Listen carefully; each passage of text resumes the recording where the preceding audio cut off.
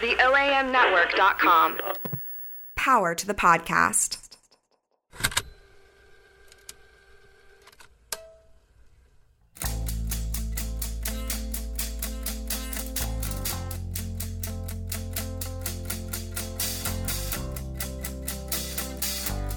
Welcome to The Permanent Record. I'm Josh Spickler, Executive Director of Just City. We're a nonprofit criminal justice reform organization based in Memphis, Tennessee, and The Permanent Record is our podcast about the criminal justice system and how we can work together to make it work better for everyone. On Monday, September 17th, a brand new, long-anticipated media outlet finally debuted in Memphis. The Daily Memphian staff includes a lot of familiar names from local journalism, but it has a fresh mission and a fresh business model, one unlike any other media outlet in town. The lead story in its first issue was a blockbuster investigative report by Marc Perrusquia about the Memphis Police Department's policy, or lack thereof, of recording investigative interrogations. Simply put, they don't. As Marc points out through deep reporting on a few local cases and with expert analysis from local and national experts, MPD's interrogation practices and its failure to record them results in statements that are difficult to use effectively in major criminal cases. So to celebrate the launch of the Daily Memphian and this groundbreaking investigative report, we invited Marc on The Permanent Record to discuss it and discuss the future of journalism in Memphis. So Marc, thanks for joining me. Thank you for having me. So this was quite a read and quite a start to my week. And I think the headline is sort of a place to start, where you lay out, or whoever writes headlines, right? It's hardly ever the reporter. That this is an outlier, that we're an outlier, that Memphis is not like most places in how they treat investigative interrogations. Is that right? And how far of an outlier? Well, absolutely, it's an outlier. And I guess we should qualify that to say they're unlike many places, because right now about half the states in the United States, by state law or by state Supreme Court edict, are required to record either audio or by video what they call custodial interrogations, where someone is brought in, they're arrested, under probable cause, they've done something, and they're interrogated, they're interviewed as suspects. And so, all of this spins out the phenomenon of the DNA era of wrongful convictions, like that started in the late 1990s and into the 2000s, where we suddenly started seeing that people were being sent to prison wrongfully because, DNA had reversed the outcome and certain individuals couldn't have done what they were convicted of doing. This started inspiring a lot of these laws. Around 2003, there were still only about 3 states that had required recording of these interviews. And since then, another 21 have adopted this, either by state legislative action or Supreme Court edict. And the whole idea of it is to record from the beginning to the end so you get the best evidence. Right? We live in a video age. Everybody walks around. They've got cameras on their phones. This is all expected in society. But in different corners of America, there have been reluctance to do that. And one of them is in the Memphis Police Department. And even though Tennessee does not have an edict, local law enforcement largely has agreed to do this. The Shelby County Sheriff's Office, for example, 15 years ago or more, started recording custodial interrogations in their entirety. And by my understanding, they do it for many types of investigations, not just murder. My piece focused on murder, but they do it for a wide range of felony-type investigations.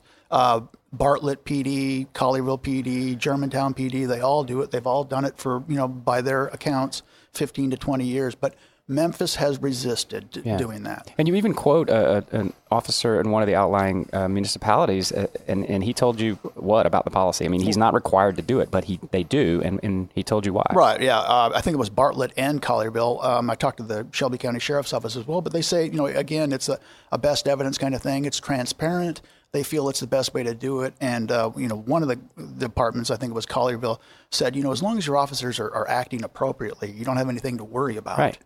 Right, which makes you wonder why not have a policy. And I think, is it true that what you found in a department like Memphis, where there is no policy, I think that's a fair statement, that the procedure varies even among detectives? It does. It was hard to figure out what exactly the practice or the policy was, because having looked at a number of transcripts from trials where officers had testified, they would give different accounts about what it was. And one of the detectives actually testified in a recent trial that it was forbidden for them to record murder suspects. Right. And if he did that, he would probably be in trouble in a disciplinary way for doing that. But now MPD, when I asked them about it early on, when I started reporting on this back in July, they released a very terse statement saying that they have no policy, but it's up to officer discretion. And in rare cases, they will allow officers to record.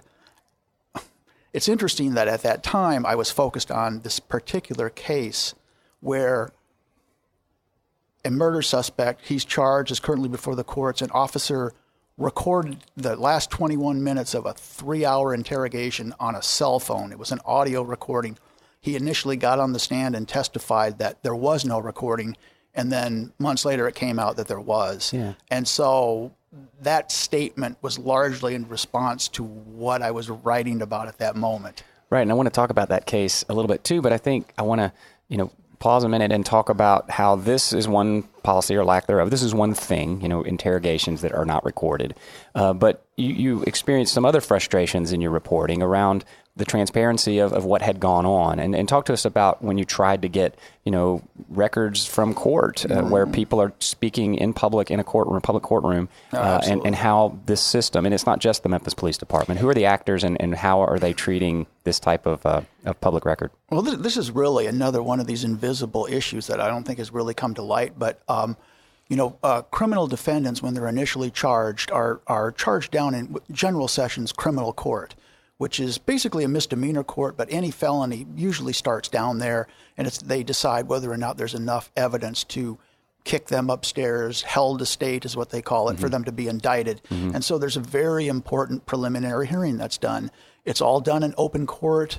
They bring in, the state will make its case, the defense is allowed to cross-examine, and there's a recording made by the General Sessions Court clerk as part of the public record. Now, this is where you get into the divergence of views here. Me being a media guy, a long time, open records advocate, I see that clearly as a public record. What could be more public than testimony in a public court?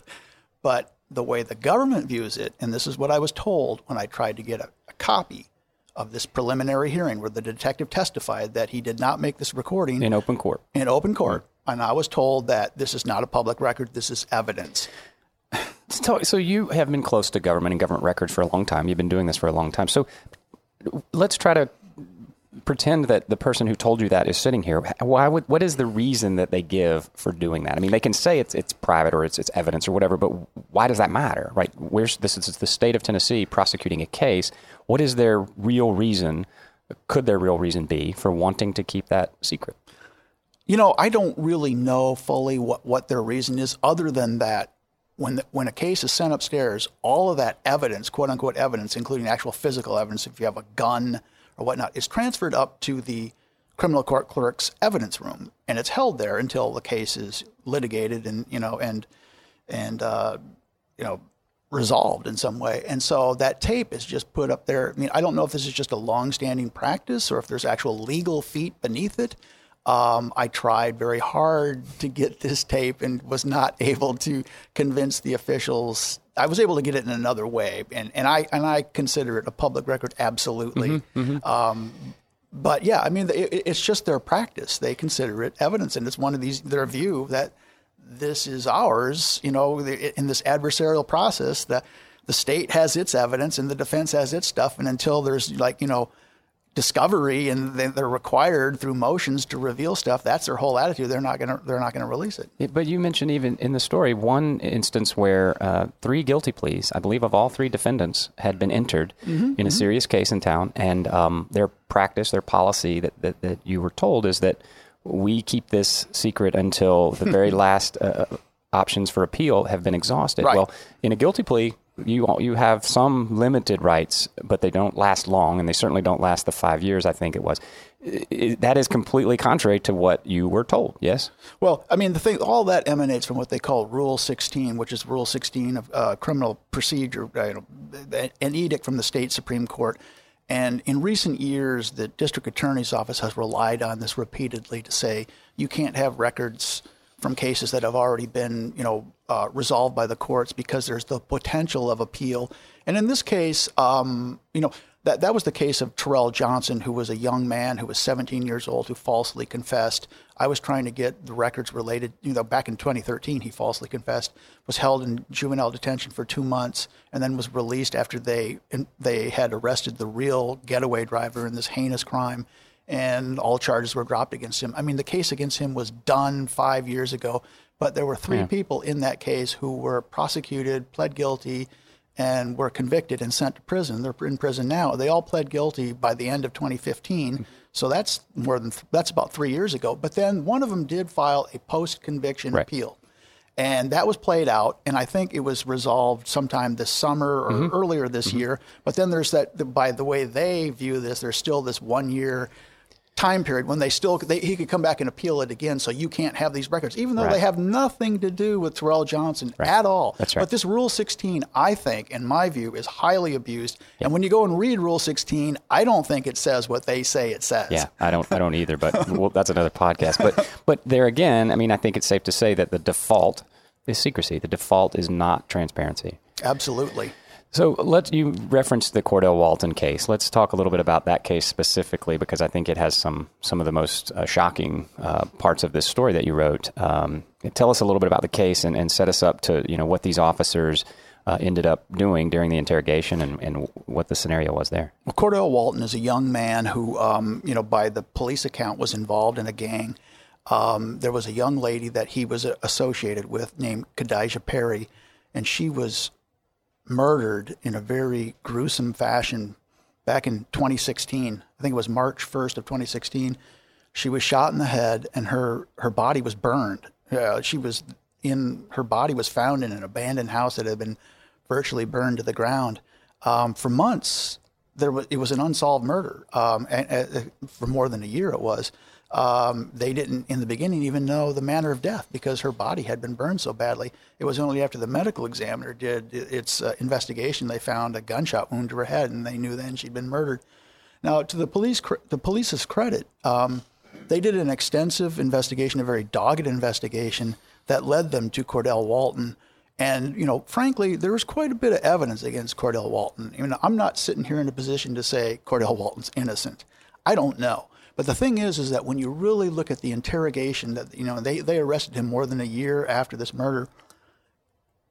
One of the experts that I interviewed said the evidence is contaminated in that case. That's her view. She listened to the tape, she looked at the records, and this is the thing about these unrecorded interrogations is you don't really know what happens in this time leading up. Now, Cordell Walton's confession is what some people call a packaged confession, where he was in there for 3 hours, they were working on it, he was denying it, none of it was recorded.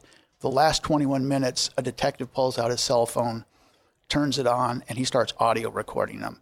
And when he testified at the suppression hearing, he said that he felt he had to do that because he thought that the suspect was being evasive enough that he wanted something to hold his feet to the fire to get him to do this signed statement later. And that's what MPD relies on. Despite this great movement nationwide to record interrogations, MPD still largely, all of their interrogations most of their interrogations are not recorded.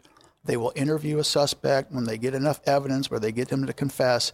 Then they will do this kind of written statement, which is largely like a question and answer, where a detective is sitting at a laptop interviewing the suspect. He asks him a question. The suspect provides an answer, and then the detective writes it in. So really, and then they have the suspect initial each page and sign it. Right. Well, the problem with that, and what a lot of defense attorneys will tell you, is that a lot of these guys that are brought in are living marginal lives. They are undereducated. They're no match for these detectives. Some of them are illiterate. So the words are all the detective's words. Right. And so you don't know what exactly was said. Again, the best evidence would be a recording. Right. But, to hear it. Right. In Cordell Walton's case, there was the package confession. The detective initially gets on the stand in the preliminary hearing, which, by the tape of that by the, government's account is not a public record, but, and he testifies there was no recording. He was asked, did you record this? He goes, negative. Did you audio or video? No. Do you have a cell phone? Yes. Does it have the capability? This is the officer testifying. This is the officer testifying. Do you have the capability? Your phone have the capability of recording? He goes, I don't know. But he did it. And he did it very recently before he testified that. He later came back and testified at the suppression hearing that he was mistaken. He's human. He makes mistakes. And he didn't really, that was all a big mistake when he testified the first time. But so the issue becomes with Cordell Walton is, as it does in so many of these cases, is, was his will subverted? Really, it's not a matter of guilt or innocence, and it shouldn't be. I mean, this is a constitutional guarantee of the Fifth Amendment that you have the right, any citizen, whether you're guilty or innocent, has the right against self-incrimination. Right. And that's why they have to read you your rights and Miranda rights and all that, because you don't have to give evidence against yourself. But what becomes cloudy in so many of these cases, and in his case, is that you don't know. You don't. Right. Was his will overcome improperly? You don't know that. We didn't hear everything. We didn't hear everything. And in his case, he testified and contends that they went way beyond the normal things and tricked him with a fake DNA report. They laid it on the table and they said, "We've got your DNA. Here's something from the TBI. It says your DNA is on her body," which wasn't true. Right. And so, Tennessee courts have not really resolved that in any way that I can see that. But some states, they draw a line there and say that, around documents, around faking documents, or that's gone evidence. too far. Right. You've improperly subverted their will against self-incrimination. They can say and do say almost anything, and the courts have allowed lying. The boundaries are threats, wide, right? Very wide. And so in this case, despite the officer's denial, there was a recording. You obtained that recording and have released that recording. We're going to play a little bit of it now, and we're going to listen to some things that were said near the end of the reporting. Right. We put on a great show. Oh, the fucking fire show. Give you this. Yeah, he didn't seem to bite too hard on the DNA, though. Actually, he did. Because he kind of did. He did on it. He didn't. Because how fucking good. Well, no, trust me. That DNA shit ain't getting moved. No. None of that never mentioned it. We just confronted him with the statement that he confessed. I know that. He's smart to play it out. Well, they're going to bring up all kinds of shit. But none of that shit. He must be. That shit is not recorded. They press play. We go to the penitentiary. I mean, you going because I don't speak English. I'm going to go set up this statement, man, for this boy. All right, we listened to that.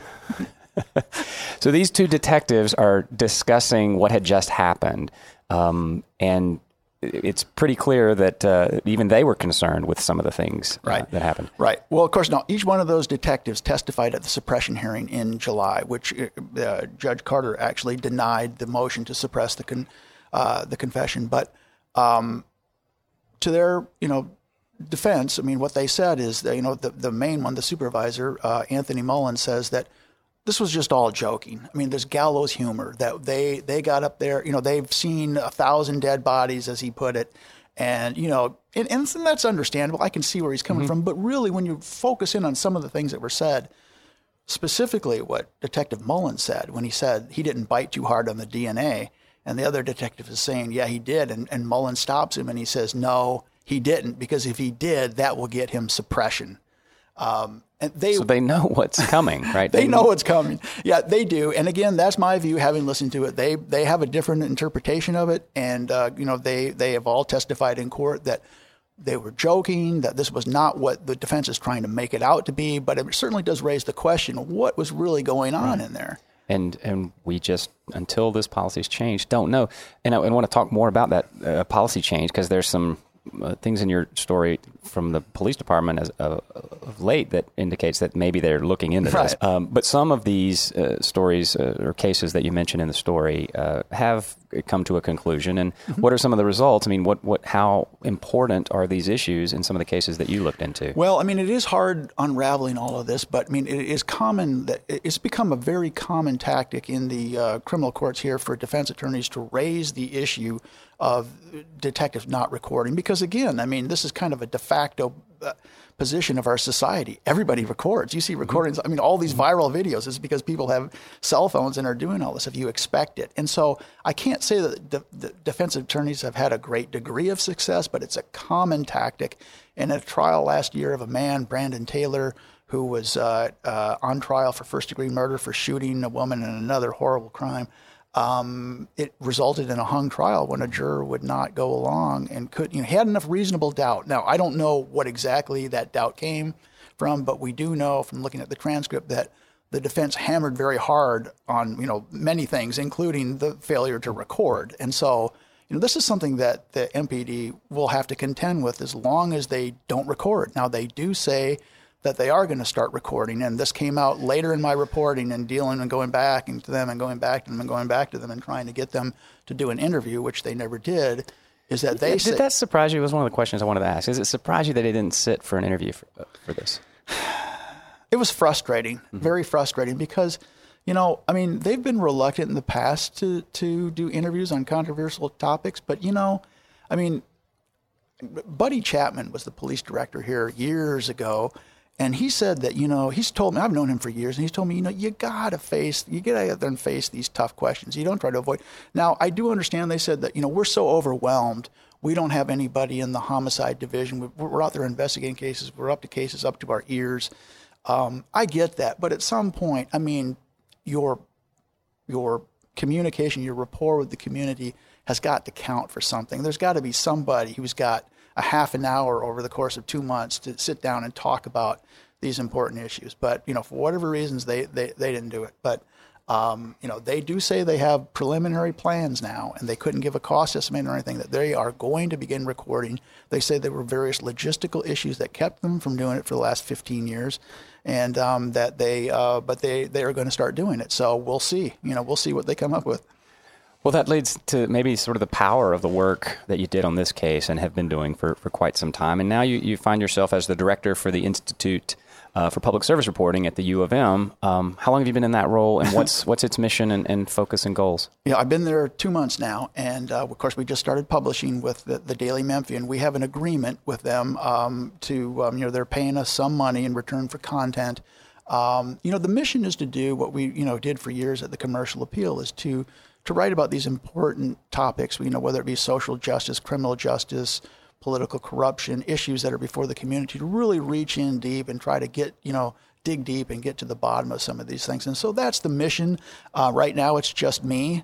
I have, the university president has committed to pay my salary for 4 years, but anything we want to do beyond it being just me, we're going to have to get out and raise money. So it's going to require, like everything, nonprofit journalism. Welcome to my world.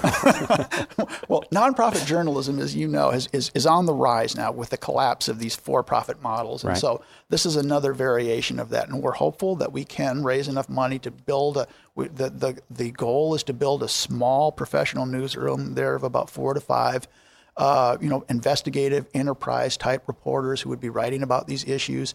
We will work with graduate students, mentoring them. They will be interns there. And so it's a great marriage of, education, the university working in tandem with a nonprofit publication.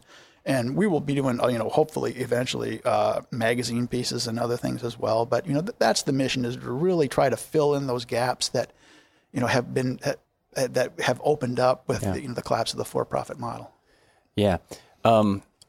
An interesting question. I think whenever we meld reporting and academia, we get into the sort of the macro issues of journalism, including ethics and how and why we do certain things. And so one of the tiny little detail in the story that you wrote is about identification of gang affiliation with a couple of kids, and I wonder what the ethics are on calling someone's membership in a gang. I mean, we speak of it in reporting as if it's easy, like it's gender or ethnicity.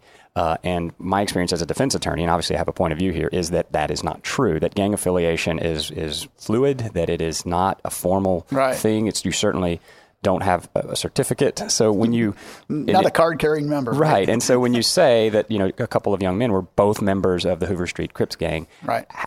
How do you say that, and what goes into the process of writing that into your story? I mean, it's strictly a matter of that's what they told the police, and that's what were in the police report. So I didn't, I have no way of independently verifying that. I mean, it's kind of And I don't think that in that passage it was attributed, but that's where it comes from. And in this instance, it's from the two young men themselves. Right. I mean, that's what that's my understanding of what they told the police, and it was reported widely at the time. And so, back in 2013. But that is kind of the nature of reporting in general, is that so often you're totally dependent on what the police tell you. Now, you raise a good question, and maybe this is something that I guess obviously there's some stigma with that, right? I mean, that must be where you're coming from with that, and so maybe this is something that needs to be thought through over time, because everything the police tell you obviously isn't true. But but there's a great dependence in reporting about police matters to rely upon the police, and that's and you don't really have much of a choice in that.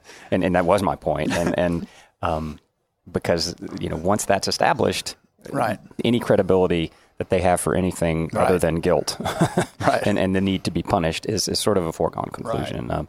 And so I'm excited when I hear, experienced reporters, begin to talk to graduate students and discuss issues like that about what you need as a reporter before you say that in your story. And you had admissions from the suspects themselves. So that's interesting. I guess, let's talk a little bit about the Daily Memphian and this new model and how that came to be and what your hopes. I mean, you've seen a lot in journalism in Memphis over the past few decades. What are you hopeful for? What are you nervous about? I think it's a very exciting moment right now because I was at the Commercial Appeal for 29 and a half years, and that for the first 15 years, I mean, the Commercial Appeal really was the gold standard of journalism here. I mean, it was the heyday of the end times, or the heyday of the journalism, big newspapers. It was a big metropolitan paper, sold papers in 5 states. Circulation was huge, had a big staff. How big of a staff? We had, when I got, I'm going to reveal my age. Yeah, that's what I want to do. I got here in 1989, and I was a young man then, and we had 220 people in the news operations alone. 1,300 people in the building. Wow. Now their news operation is down to about 35 to 30 people, 30 or 35 people, as I understand it. It was around 35 when I left. So you think about that. It's just a fraction of what it once was. And you read these national studies about how over the last 20 years, newspapers have lost half their readership. They've lost a lot more than that in Memphis. It really is, I think, a tragic tale.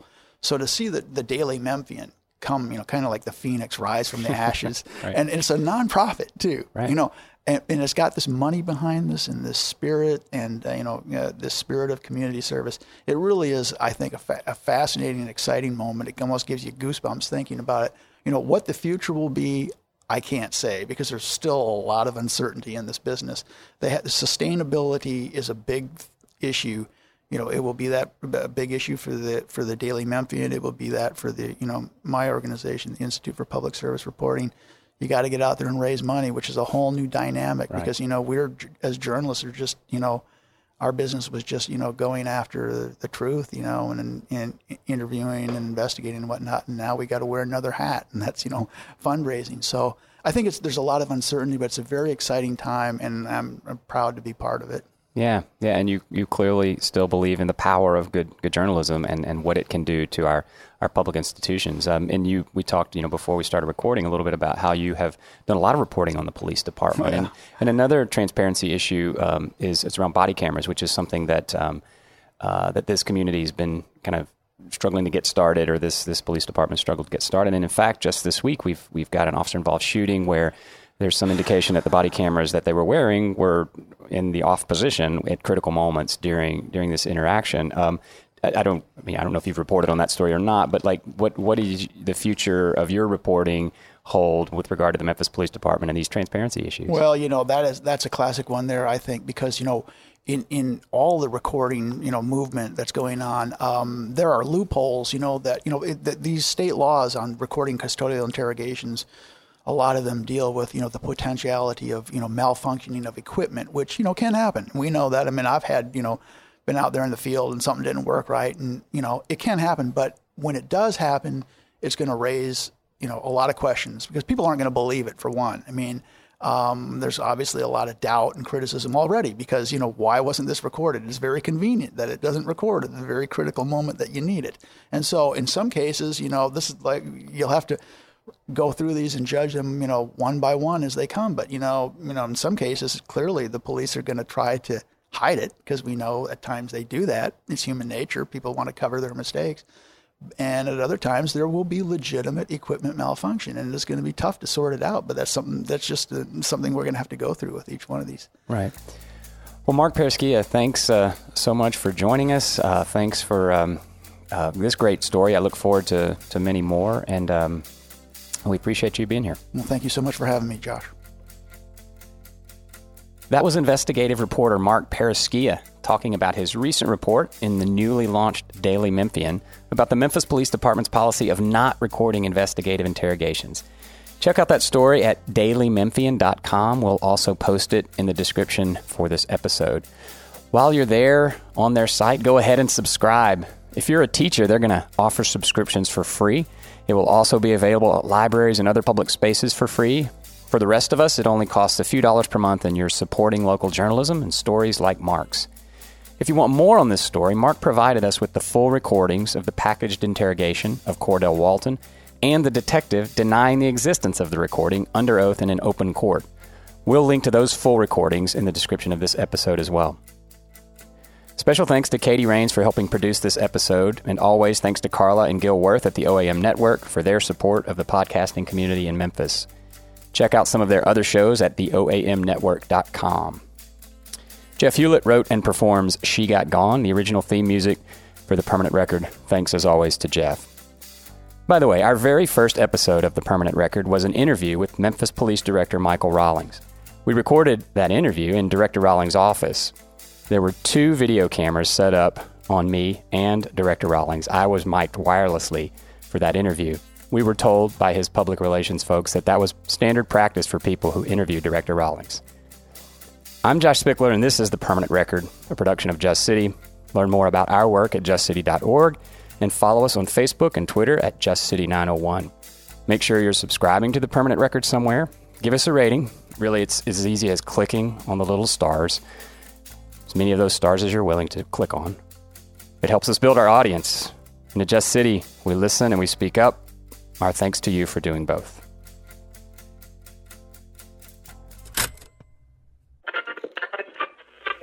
TheOAMNetwork.com. Power to the podcast.